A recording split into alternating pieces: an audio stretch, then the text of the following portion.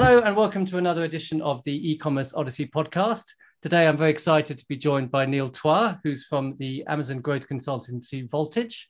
Welcome, Neil. Could you perhaps tell us a bit about how you started your business?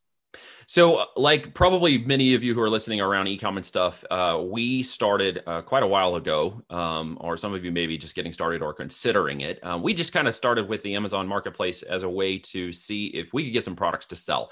So we started flipping products initially, finding some low quantities products that we determined would be good profit margins. And we kind of just started tossing them against Amazon to see what would happen. And we started that process in 2011. So we've been at this for 8 years now. In terms of that. Of course, it's evolved, but literally we found some little products and overrun stock of supplements that we started running, and we found that they were making good profit. And then we moved from there to additional products. And then when we saw it was doing well, we just kept throwing every product at it that we could. We weren't brand building. We didn't have a super mega plan. We didn't sit down and write a business plan and then go to market. We just saw the opportunity, signed up, and just went for it. So how did you choose the products that you were selling? Well, we were selling anything that would make a profit. I didn't care if it was fuzzy bunny slippers to grandma or tents to the weekend warrior. At the end of the day, it had to do with the profit margin. Could we sell it for a good profit margin? I had no particular love of any brand or affinity towards any market. It was really just down to, was it profitable? Okay. So how did you work on trying to kind of dominate a category, or did you just, were you just lucky in the products that you found? And yeah, a bit of luck and a lot of research. See, my background it has a lot to do with data and analytics, business management and software and technology. I had left IBM in 2007 to launch my management consulting career in business called Icon Technologies. And we had done business and consulting, and it had a lot to do with data-driven knowledge management, analytics. And for the time that I was at IBM, we did a lot with human machine language learning, latent semantic search engines, and building systems of knowledge that encompassed both intrinsic and latent knowledge, and how to distribute that in near real time to people who needed it on the fly to support customer questions and inquiries and other stuff, to be able to give better answers. So with that background, when I saw Amazon, I thought, well, this is just a giant semantic search engine. I didn't really see it as, hey, I want to build a brand on Amazon, or, hey, Amazon could change my life or become another component of the next decade. It really just had to do with, hey, this is a giant search engine and you can rank products on it and physical products. And I thought, okay, well, that's fascinating. I think there's something to be done here. And I saw opportunity in the numbers, and we just realized that the component of Amazon, I think that a lot of people miss, is the opportunity to not get emotionally involved with the brands per se at first, but to get involved with the data-driven aspect of the model that is Amazon, and then adapt brands, which we did later on. We started to look at the kind of products that were selling more to higher profit margins to individuals and groups. And then we started to work on brands after we got going. So when you say work on brands, what do you mean? Develop your own brands? Or we'd started to see patterns in the products and the data. And it said certain groups were segmented towards this. They were buying additional products in, say, kitchen and outdoor gear and stuff. And when we noticed that, we realized that we should be building brands off the products that we were already selling. So again, we didn't go and say, hey, you need a brand strategy, let's sell products. We were selling products and then said, hey, we should probably put these into brands. We should, make a brand strategy. We should have brand assets, and we should register this and actually start looking at it like true brand building. Once we are these brands that you like, that kind of own brand products that you only sell on Amazon? They are what's called private label. That's right. So we moved out of what we call the product flipping stage, which I think a lot of people still get started in, or this the shop your way to wealth kind of stuff, a retail arbitrage, wholesale arbitrage, online arbitrage. So and arbitrage really is in kind of reselling, because I know drop shipping. Yeah. Drop shipping. Does anyone make money drop shipping? I'm not sure. Well, I don't play in the drop shipping world anymore. When I evolved past the drop shipping product flipping model, what I actually realized is one of the things we weren't going to expand and be serious about as a business is creating standard operating procedures, creating brand assets, and then defining our customer audience. And when we realized that was really how we were going to build the profitability and long term of this, we very quickly understood that the double your understanding of the customer is to double your revenues. So as we built the brand asset of those products, we started to have them manufactured for us, because the beauty of Amazon's system is similarity plus familiarity equals trust. And so as we built that brand and started to put more products into that brand, we had manufactured and created for us, which is defined as private label. The more we started to sell, the more people came back and bought more, the more subscribe and save customers we got. And the faster the business started to build in those brands more quickly. We would get people who'd come back and buy 2 and 3 products. We'd get them to buy off of one campaign ad in PPC, and they'd buy 2 or 3 other products at full profit. And that's when we suddenly realized, the brand development was an evolution of our next steps in this business model. And we started. So you think basically it's very important for sellers to develop their own brands? 100%, because at this point, Amazon is moving everything towards brands. We've been talking about this for years. You can go back to my YouTube channel back to 2016 and hear me talking about Amazon's moving to brand building development, and their systems are aligning with all of that. And then fast forward to this year, and they're rewarding brands with better ranking averages, sponsored branded videos, beta email broadcasting for brands only, product targeting for brands only. Their whole brand group is doubling in size, and they've been removing a lot of accounts that have to do with drop shipping, wholesale arbitrage, and they've made a lot more. What do you mean by wholesale arbitrage? To get to the seller account open. Sorry, what was that? What's wholesale arbitrage?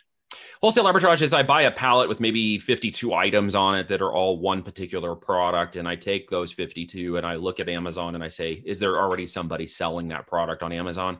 And then I what's called jump on their listing as a seller with maybe a slightly lower price point. And I do what I try to do. Kind of classic kind of retail reselling. Classic retail, sort of an online arbitrage. I got to get a penny below the next seller. My account and seller status has to win what's called the buy box. And if I do, then I make that sell in the next rotation. And then I try to sell through those 52. And I'm leveraging the other assets of additional brands. And I'm taking their branded asset, those 52 widgets, and I'm selling them simply for a profit flip. That's it. And when those 52 are gone, I might try to get 52 more, but more than likely I'm not going to. So I move on to another wholesale pallet of products, and I just repeat that process over and over again. And we found that in time, it creates a job. That business literally is taking people from one job to another job. And here's how I know that from my own personal experience. We ramped up a 20,000 square foot warehouse, moving 10 trucks a week with 12 employees out of Salt Lake City, doing wholesale FBA pallet drops. We take those and ship them into FBA and then have them delivered to those brands. And really created a business, but we also created another job, another 60 to 100 hours a week, managing people, business, and trucks, while still managing our own FBA or Fulfilled by Amazon accounts, which had virtual assistants and brand building. We took a rabbit hole foray, a diversification, if you will, into wholesale pallet dropping, and realized that was a very dumb mistake. And then about a year and a half into that, we shut the operations down, stopped that, and let everybody go because it simply didn't have the profit margins. And we just created another job for ourselves. Right. And at the end of the day, it wasn't an asset. This is very important to understand. We had not built not just brand assets, but a business asset that anybody wanted. If we tried to sell that, nobody wanted it. We were just handing them a job. We weren't giving them a real asset-driven business model. So very much have we changed that alignment to building businesses that are worth more in the end than any time during the business building phase. And those are assets worth hundreds to millions of dollars at the time you sell them. And so we very much focus on brand asset-driven business models now. Okay. So I believe also you developed your own software. We did. Which is could you tell us a bit about that? So when I originally developed a software with my partners and took control of it, it's called ASIN Inspector. And it was a product research tool, really meant to help you dig into the analytical side of Amazon by looking at competing products and determining opportunity from those products to create a brand that would compete with them. Remember, similarity and familiarity equals trust. So we would look at additional products that are already selling on Amazon and say, could we sell a slightly better one? Could we innovate it just a little different, enough that we could register it in Amazon and that we could brand trademark it? And if those answers ended up yes, and the product was profitable, we create a brand around it and sell it. So the tool was basically data mining. And you've probably heard of other versions of it from Jungle Scout and Helium 10 and AMZ Scout. And there's a bunch of tools now. We were one of the first ones to develop this back in 2014, 2015. So there was another company running in parallel with a friend of mine who had started up a launch product business called ZonBlast. ZonBlast was about helping existing sellers rank their products through a combination of Amazon compliant methods. It was not black hat, because a lot of people think some of the things we do are black hat. We operate in white hat. So we never get our account shut down. We're never in jeopardy. And As recently, about $1 billion just went offline on Amazon with 12 brands that were found to be doing a lot of black hat stuff. Fake what kind of reviews, black fake hat buying things are networks, all there? kinds of Because stuff. I mean, it's obviously a closed system. What is it? Well, if you buy is that accounts, if you run separate accounts, and right? if you are Okay, going to get reviews or fake buys, or you're fake, using those yeah, accounts to take down your competitors, that's all black hat, right, right? okay. And they were all found to be using those techniques, group buys and stuff. And there was 12 or just about 12 of them equaling about $1 billion in revenue. And they were all shut down because they were competing and basically destroying the marketplace. So someone lost their shirt over that. Yeah, someone did. Many people did. And they've gone in and closed a number of other accounts behind it, maybe not as large, but quite a few people who are playing in that. We play 100% by Amazon compliance. And so his software was running, ours was going. And then about a year and a half ago, we said, hey, you know what? Why don't we combine forces, build a brand called Six Leaf, and combine the product research with product launching. And then we'll evolve that into what we call product relationship management, or PRM. It's the concept of moving FBA products from concept to research, validation to sourcing, and from sourcing to launching, and doing it all within a single ecosystem, kind of like what we call a CRM, right? Which would be a Salesforce or other mechanism. At this point, there's not a PRM in the marketplace. And that's where Six Leaf is going at this moment, to combine those 4 steps of selling and launching products on Amazon into one ecosystem that we're evolving right now. And the Six Leaf ecosystem has its Phoenix Chrome research tool, which data is third-party audited for accuracy, ties to some of our seller accounts and other seller accounts for data accuracy. It's using what's called the RISE algorithm. And you will see that it is accurate. We use it for all of our products, and it's validated by data, third-party data analytics, and it's used to do product research at the next level. Helping you find what we call our green lights. If it's got a green light, what are the, how does it find good products to sell? What does it look? What do you look for in a good category or a good? Well, I mean, here's the thing about it, right? Because you can look at the individual product level, which a lot of people do. They'll go in and look at one product at a time. What Phoenix allows you to do, and in some capacities, the other product research tools do, is they'll go in and say, hey, I'm looking for outdoor gear, or I'm looking for an outdoor tent or shoes, or so. Let's say something specific, right? When you search it, it actually shows you on Amazon's platform, red, green, and yellow lights. It shows you by profitability, and you can actually go and see very quickly at a glance which products are green lit in the profit columns and which are yellow and which are red. And so at that moment, you're able to go and say, okay, I just want to look at these green light products. And then you can push them into what are called our seeds platform, at which point you can analyze them and start to look at them in a competitive brand format, determining profitability, market research, competition, saturation, at which point you can then decide if you want to build a competing product in that brand and then go to market with that product. It really helps you define it at the data level. Okay. So how does it, because obviously you've got Helium 10 and Jungle Scout are the market, well, are the market leaders. They're the biggest. They're the ones. No, the biggest. Yeah. They're the biggest. What does your software do that they don't do? Well, one of the things we do differently is we combine that data into the product relationship management side, but also give people the opportunity to launch them in a rebate with ZonBlast Next, which is automated. So once you determine that product you want to sell and have it manufactured, you can stay in our system to launch that product with a 100% compliant rebate campaign, at which point you can also turn on auto review automation to help you get compliant reviews that are legit from verified sellers. And so you're able to take that data accuracy and with confidence move it forward to a product launch.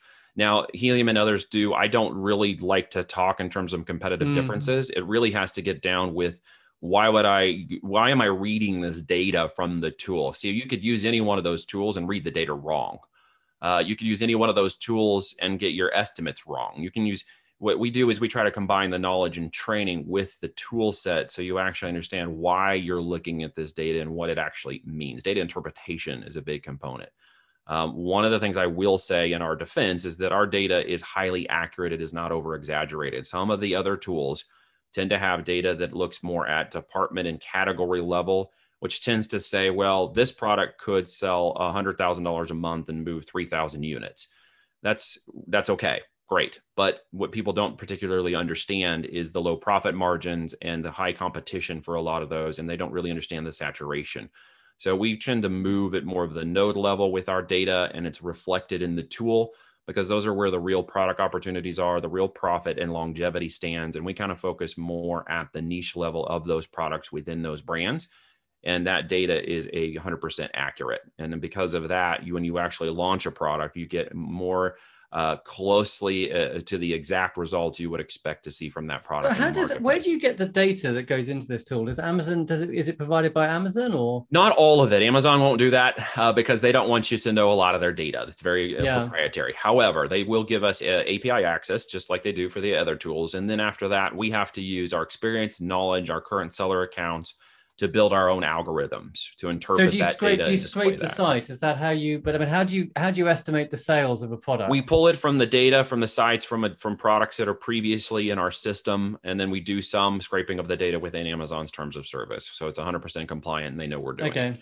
Okay. But there's data we get from API, but all of that combines into just a bunch of gobbledygook if you don't have an actual performance-based algorithm that helps you interpret that data and then return the results. Ours is called the RISE algorithm. And that algorithm basically takes all those different data points, some from Amazon, some from our accounts, some from scraping, et cetera, and then compiles it and displays it back as real estimates of sales. Data forecasting and analytics. So you take data points because you can get this like you got the rank, and if you know the sales of certain products, then you can extrapolate. So you extrapolate from the data you have.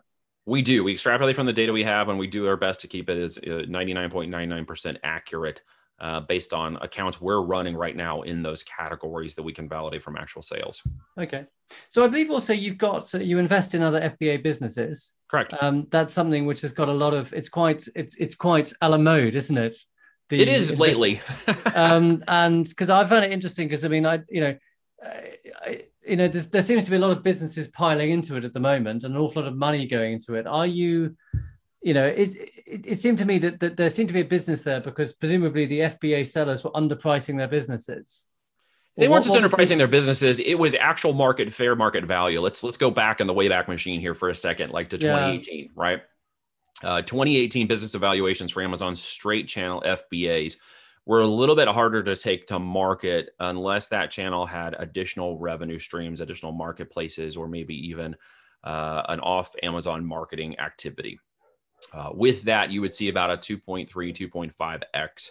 2.5 of what? Of EBITDA, so the net profit margin, right? Okay. With the base margin of the business, actually, that's what we call the bottom line, right? That's quite a low multiple. It was actually been that way for a long time, so that was quite average. But in terms of industry, in terms of SaaS, in terms of other marketplaces, it had been quite a bit low. In terms of a business with a real off Amazon mass marketing strategy that could see 3 to 5x, yeah, that was kind of low. They were a bit undervalued. But when you move forward in time just a little bit, what you noticed was the change in people's adaptation of finally understanding brand building and development beyond just product flipping meant that there was a big movement between 2017 and 2020 for people to kind of get their brands fixed and kind of get them into a status where I have a product with multiple brands and I actually have intellectual property and assets that are worth something. So as you get to 2019, you see that starting to move up towards 3x, 3.2x, and you see the channel itself becoming more approved as a single purchase point. It doesn't require other marketplaces. You don't have to have that Amazon products on eBay or Walmart, or you don't need a Shopify account or a paid traffic strategy. You just need a very strong brand maturity presence, more than 12 months, so much profit margin, minimum of 18% triple net. And you showed that in your business model, and all of a sudden that came very attractive. And so the price point went up. But here's what gets fascinating, and this happened last year. I think it's a major shifting point since the time that I've been online and watched e-com come up since 97. Is that, there was that huge jump into e-com during the 90s and with the tech bubble and the adaptation. But what's actually shifted forward in the last few years is the adoption. There's every bell curve of technology and growth has an adoption period. It's early adopters that hit early risers to adoption principles and then to maturity in the industry. And what I think we saw in 2020 could be defined as an e-commerce maturity. At which people finally realized e-com was here, it's here to stay, and brand driven and product affinity is really going to be online now because so many people were forced into it in 2020. And because of that, they were forced to push adoption ahead 10 years, literally. And we saw growth in the first 3 months, the first quarter of 2020 at 10 years growth in 3 months. It just went right. And all of a sudden, everybody who was on the edge or thinking that this wasn't a big deal, we're suddenly online buying. They had to. With that push forward, was a radical change in the valuation of these companies, especially on Amazon. And now we jumped between 3.5 to 4x in terms. Which, I mean, if you got companies, it seems to me you got companies like Thrasio, right? That have gone from now they're selling at a kind of 30-time multiple. I'm just making this figure up. About a year ago, they were at 30x. Well, 30. I'm just saying. So they were buying companies at 2 or 3. And then, but their company was worth 30. It's almost like a kind of arbitrage thing going on there. Almost, it's a special acquisitions vehicle, a SPAC, and that special purpose acquisitions vehicle. So at the end of the day, that SPAC is really special purpose acquisitions company. Let's say that correctly. Is towards their goals and growth. Early adoption was basically to say how many of those could we suck up before this growth market, this multiple hit its mark, and they saw that opportunity and jumped on it about a year and a half ago, and that's why they were able to lead through that market change that occurred in 2020. But there's about 40 of those companies out there now, all offering very similar types of payment structures, acquisition model structures, and it really has a lot to do with the Amazon brand itself. And because of that, investors jumped on it very quickly. Now, is it a bubble? I don't know. I think there's a little bit of bubble, but as in all early adoptions, the baseline of the business, the model, the industry, and what's being happened is not fully leveraged yet. It's not fully laid out. So what we're going to see is all these early adopters with all this investment in capital. There's some dangers to that market. I know that even the federal government right now is taking a harder look at the SEC specifically to determine if this isn't some sort of overestimated, over-exaggerated returns, not a Ponzi scheme per se, but just overinflated, and they're wanting to pull in and see if this is where this goes. Have you got? I mean, is it there? So you get they buy up lots and lots. You buy up lots and lots of small FBA sellers, right? Each of whom presumably have their own small set of products, and they've got their own factory. And you take them in house, and you obviously have better SOPs, growth capital, and things they don't have. But do you end up with just a lot of very disparate brands and become like a kind of conglomerate, conglomerates are generally valued at less than the sum of their parts? Well, no, because if you look at Coke or Pepsi or any other major industry, you'll find they have 20 separate brands below them. Yeah, but they're all drinks. I mean, if you've got just one example, yeah, well, conglomerations. Conglomerations can work as long as the sub-brand of that conglomeration is strong. Yeah. And they're seen as individual brands. Even if, say, PepsiCo owns Gatorade, Gatorade itself is seen as a very strong brand, and it became a brand line asset on Pepsi's balance sheet, right? Yeah. So in that way, Voltage Portfolios, which is our company, looks at each individual product and brand line as a part of a collective. So as we look at, say, sporting and outdoors good or healthcare or kitchen and supplies, we're looking for strong branded products within that segment to build a portfolio of kitchen products in that segment. What can happen is that strong brand segment with growth, capitalization, and strong standard operating procedures that follow a growth model can be used to basically pull that, say, kitchen product brand together and sell them all to KitchenAid, who buys all of those as one conglomeration. They buy them all as one portfolio of branded products and add those all to their product lines. All the risk has been taken by the owners, managed by us, and they're basically buying a working asset that's been proven and validated. So this is not a new thing in the world of business. It's just new to the world of Amazon and e-commerce. And because Amazon, e-commerce is trending so hard, and will be changing the face of our world, I think, in terms of digital commerce and last year's real jump start. And you can look at the data behind it. Forrester Research and Bank of America published a deal that said, by 2030, $21 trillion is going to come online that was previously offline, and all the movement is being made. So we're just at the top end of what is that full adoption of that bell curve, and it hasn't been fully matured yet.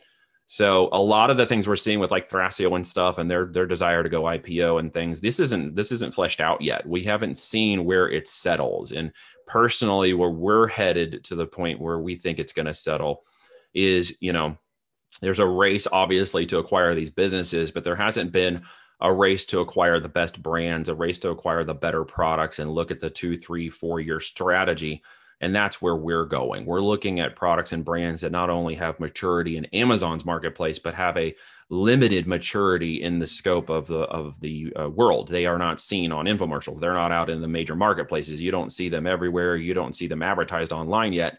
These are breakout brands that currently haven't matured past Amazon. And those are the ones we're looking at. And our strategy going forward is to take them and move them out into that greater marketplace beyond. And we don't need 50 of those to do that, right? It's a matter of an investment strategy that says, well, we can buy 10 of those and one of them will go to 100 million and the other nine, they may not do anything, or we'll sell them off individually later. It's a very different strategy than the market is currently segmenting. And that's where we're going after. Okay. Interesting. So, because I wonder whether, it seemed to me because, all of a sudden there were all these companies coming in and buying all these FBA brands. And I just wonder, it must be interesting to be. Sorry, what? Well, they're falling over each other. And what's going to happen again is that one component of what I just said was the relationship driven aspect. At this point, it's like you go to the major dealer. Let me give you an analogy. This is off the top of my head, so I may not say this correctly, Trevor, but forgive me for a second. We'll work it out. It's the very similar analogy to I sell the car myself, or do I take it to the big dealer and take a lower markup, but don't have to deal with selling it myself? And so I go down to the major dealer and say, hey, do you want to buy my widget? I'm willing to take 2.5x for this when I could probably get 3.2 somewhere else. I just want it off my hands and you guys will give me that money and we're going. Similar to the way you take your car into the dealer and you trade it in or you sell it to them versus doing it yourself. So what we've watched is this segment of that is occurring, and what people aren't seeing is in that similar analogy, they're not seeing the blowback of that. It's starting to happen in the inner discussions and the conversations I'm having with people. While they got a good valuation, they think, for their business, once they come back from that moment, they realize that probably wasn't the best thing. Like this wasn't, they have a lot of emotional driven aspects to their products and the brand and the sweat they put in and the tears and blood they shed and the credit they borrowed or whatever it took for them to get to that point to sell that business. And they're very emotionally hedged into that. And when they see these bigger brands just take it and swallow it and then it disappears and they're like, well, what happened to my baby? They're not really that happy with that. They may have gotten the money, but they didn't get the joy from selling the business. And where we're seeing the changes in a lot of relationship driven activities in the folks we're talking to directly, it is, look, we're going to take this, we're going to incubate it, we're going to grow it, and we're going to move it into the market. And someday you'll be able to say, hey, look, that was the brand that I created. Now look what it's doing. And where it's going to be a lot of changes in relationship driven, because right now it's just how much can I get for this? And people are falling over each other, when very quickly it's going to settle down to who do I actually want to sell my company to? And where do I actually want to see this go? Okay. Because I can imagine if you're, a category winning FBA product, your phone must be ringing off the hook at the moment. Yeah, to some degree. And again, most of these companies are not selling bestsellers. And you have to remember the market share of Amazon. It's about 2.5 million active sellers, right? In that 2.5 million active sellers, we estimate that less than 80% of those are brand driven, but they have product opportunities that can be turned into brand driven opportunities. And Amazon itself is moving that direction, right? It really wants to attract and grow brands. And that's one of the things it's working very hard right now to move its system towards. They don't want to be eBay. They don't want to be seen as the garage sale of the world, right? They want to go after Walmart, and they believe their attempt at this is going to be brand driven and following the segment of what Walmart has done over the years. As you probably maybe noticed, and others are listening maybe noticed, Amazon's moved a lot of its brands inside of Walmart, and Walmart has moved some things in reverse. Now, Walmart itself has developed a lot of brands out of its current lineups where it previously sold other people's brands. It's now pushing most of its products to its own brand lines. Mainstays is one of their brands, right? If you go into to Walmart, you'll see a lot of the brands that you previously couldn't name are actually brands that Walmart developed itself and brought those products in. In the same way that Amazon is doing, it's Amazon Basics, and it's out, yeah. That's exactly right. They're moving towards their own brand driven. Now, one of the things you can do on Walmart and Amazon, of course, is sell your own third parties. And make no mistake, over 70% of all the products sold on Amazon.com come from third parties. They come from small businesses to mid-sized businesses, and only the larger conglomerates make up about 1% of all of those sales. The rest of it is people like us and third-party sellers who are building businesses. It is the backbone of the .com for Amazon. So if people say Amazon wants to kill that, they're very wrong. They don't want to kill 80% of their business. What they're looking to do is sift it. They're sifting it because they want to look at the brands and people who are very serious about staying in that brand network. They just don't want to be seen as product flippers anymore. And they don't want people taking advantage of the system, which is what's been happening over the last few years. What do you think the most successful Amazon sellers are doing at the moment? I mean, I think you've touched on this quite a bit, but... Well, since I happen to know some of them, and we are in one of the top 5%, and I know some top 1% sellers, I'll tell you what they're doing. What they're doing right now is continuing to do the same strategy we've done for the last 5 years, and that is brand diversification.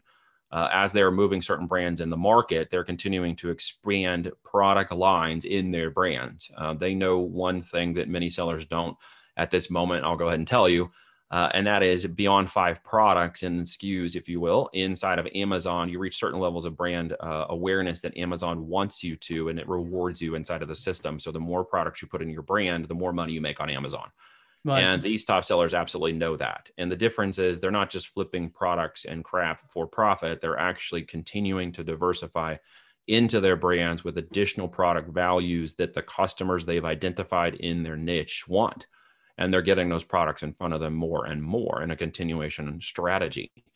So they're developing deeper into their brands. And then they're doing, again, what I mentioned was brand diversification. What does that look like? It means if I start brand A and I have a good product segment and maybe 10 or 20 SKUs in that brand, and that brand is doing 3 to 5 million a year, I can go and diversify that into brand B. And I can start selling back into that same segment of market and pull another 3 to 5 million out of brand B in the same niche, same segment that brand A is in. And I can do that 100 times, right? So I can continue to scale vertically and laterally, horizontally, if you will, into the marketplace by brand diversification. And this is an adaptation of a strategy we started 6 years ago and showed people how to do this. And it's one of the things we've taught and diversified, and other sellers are catching on to it now.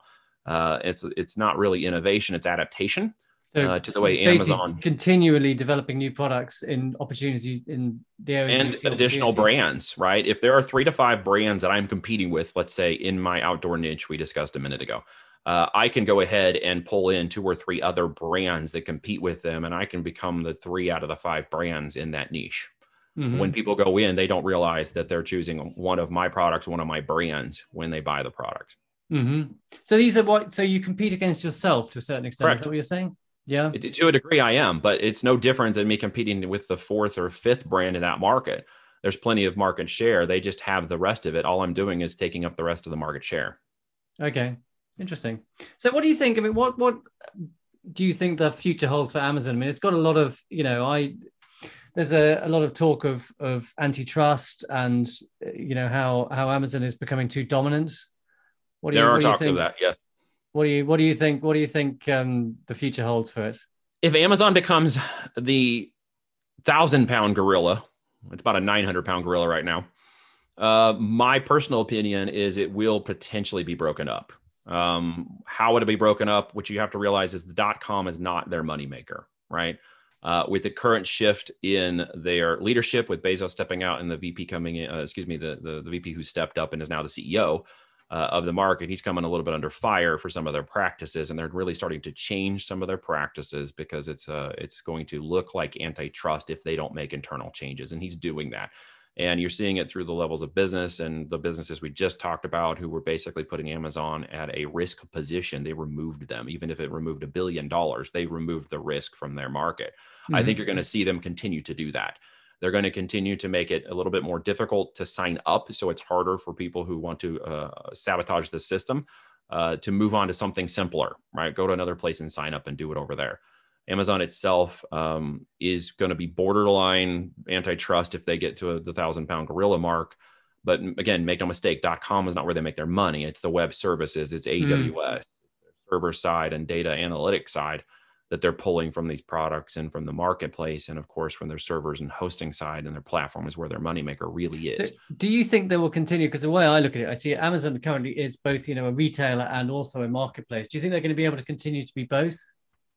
Yes, I do. I think you're going to see Amazon as its basics brand and stuff is actually going to be reduced, only because by customer-driven affiliation, if you look, you'll see that most people do not have a trust of Amazon's basics brand or some of its other brands and are becoming wholly aware that those brands are separated in the marketplace. As people are getting smarter in their purchasing, as more of them come online, it will be harder for some of these practices to continue. If you are brand registered and brand trademarked, Amazon won't take your products. They won't mess with you. In fact, they'll give you direct reps and help you lift you up. If you're jacking in their system and they see an opportunity and you're not registered or brand trademarked, then they will go make an Amazon basic brand out of your product. Mm-hmm. And you'll hear about that online, and people say, Amazon stole my products, or they'll steal your products and make them their own. What those people are not doing is building real businesses. They're not protecting their IP, and therefore they're open for anybody to go in and do what Amazon has done. They just happen to take a victim status by selling at Amazon and then saying they're victimized by Amazon when they didn't protect themselves in the first place. I don't really blame Amazon for that. I blame the ignorance of the people teaching or doing the businesses that are not teaching people how to protect themselves correctly. It's a very, very key component to what we do, is telling people how to build a real structured business with IP that's worth something, and how to protect yourself against Amazon, and even how to go compete head to head. I mean, we have products we beat Amazon all day long. They can't compete with us. We're the better products. We're at higher price points. People see the difference, and you can compete with that. So Amazon itself, I think, is going to continue to push very hard towards brand building and brand development. They're going to reward the businesses who are building brands and doing good business, and they're shutting down, closing, and killing those who are not. And that is not changing. And I think it's going to start doubling down here. They've shown us their hand, and they're going to go faster and harder after it. One of the things they are struggling with right now, just kind of wrap that point up, they are struggling with inventory and manpower. So they're having a hard time getting products through the docks right now. They're having a hard time getting Isn't everyone having a hard time? Yep. They just killed some of the IPI rules and changed to account rules just this week. I think the AI system went in and just basically killed. It did for a bunch of our accounts. It took away a bunch of inventory capabilities. For example, if you had 50,000 units of shelf space, you got 20,000 now. Which is ironic because our account reps are telling us, for Prime and holiday season, you need to be shipping more into Amazon. And then literally 2 days later, after our account rep tells us that, Amazon cuts in half all of our inventory. And we're like, why did you just do that? What are you doing? They're forcing people to go to third-party logistics, 3PLs, keep their product, and then ship it to Amazon in smaller quantities. They're running out of shelf space because they don't have the manpower to move it. And you had a whole nother problem dealing behind that here in the US with unemployment benefits and some people being paid $1,000 a week to sit at home instead of go to work. And so they're having a lot of problems with the supply and hiring and manpower to move this. And they're having to restrict inventory levels and stuff to keep up because they can't hire enough people because they're in hypergrowth mode. They were up 60% at the fourth quarter of December 2020. That is a massive hypergrowth problem. Isn't that crazy for a 20-year-old business? Yeah, because they are a huge infrastructure. And they're trying to open more warehouses and hire more people and move more product faster. But in the meantime, they're having to cut some of the storage limits and stuff. And it's a bit of a pain for those who are in it. Those who are adapted, those who are serious, those of us who are at the top end of the sales spectrum, we already had 3PLs, relationships, and risk management in place, like you run a real business. So we're not fretting over it. It's a bit of a pain, and we'll deal with it. But those who will really suffer are the ones who haven't been taught or trained or just learned to build these as real businesses and treat them like a real business, a real product-driven asset business. And unfortunately, they're whining, they're complaining, and it's hurting them. And some of them are going to go out of business because of it. Right. Okay. So last question. What has inspired you recently? What has inspired me recently? Can be anything. That's a great question. Throwing me a curveball. What has inspired me recently? I was on I have a little podcast I started only for fun. It's called the IDGA of podcast. And I've had a few guests come on, and it's a totally open, everything from politics to religions to theories to just anything people want to talk about, not just business, but life. And there was a gentleman on the other day. He actually talked about a business thing he had done, how he took a company from 0 to 5 million in the first year and all the things that they had done. His name's Matt, and the brand was called Lions, Not Sheep. And the brand has a whole series of merchant products and stuff that it leads to coaching and training about how to become a lion, not a sheep in today's world, which I thought was fascinating. And that was kind of inspiring the brand, the ideology, the guy behind it, Sean Whalen, who's leading that. And then Matt, of course, who has a marketing team that helped them move it to market. They did a brilliant job. And they just had a big event to teach everybody basically what they did. I was inspired by that because I like the idea of the brand and the concept. And, we kind of see the world a little, differently in some ways. We all do about what to do with life right now during the certain major changes that our world has gone through. And They were just kind of inspiring to me to remind us that we can be lions in this world. We don't have to be sheep. We can question, we can ask questions, we can look at things very differently. We don't just have to do what everybody else is doing. We can separate ourselves, and that's okay. And it was inspiring to me, their story and the success they had and the purpose behind it. Okay. Sounds a bit like Machiavelli, who said you need to be a fox to avoid the traps, and a fox to avoid the traps, and a lion to scare away the wolves. I like that. I think of it as more like I'm the salmon running upstream while all the other ones are going down. So I have to be careful about the bears. Have you read The Prince by Machiavelli? I have not. You really should. Okay. I'll take that into a copy. Have you read Feel the Fear and Do It Anyways by Susan Jeffers? No. That's one I recommend to everybody who's stepping through certain things and questioning, is it a right time to start a business, or is it the right time to expand, or the right time to do things? Great. Well, I'll put some in the blog post that goes. Definitely do that. Feel the fear and do it anyways. It's a big component of success in business, is to just keep going, keep moving. That certainly is true. Do it anyways. Neil, it's been great talking to you. Maybe we'll talk. It'd be very interesting to talk to you again in a year or so and find out how you've got on. Very good. Thanks for your time, Trevor. Appreciate you.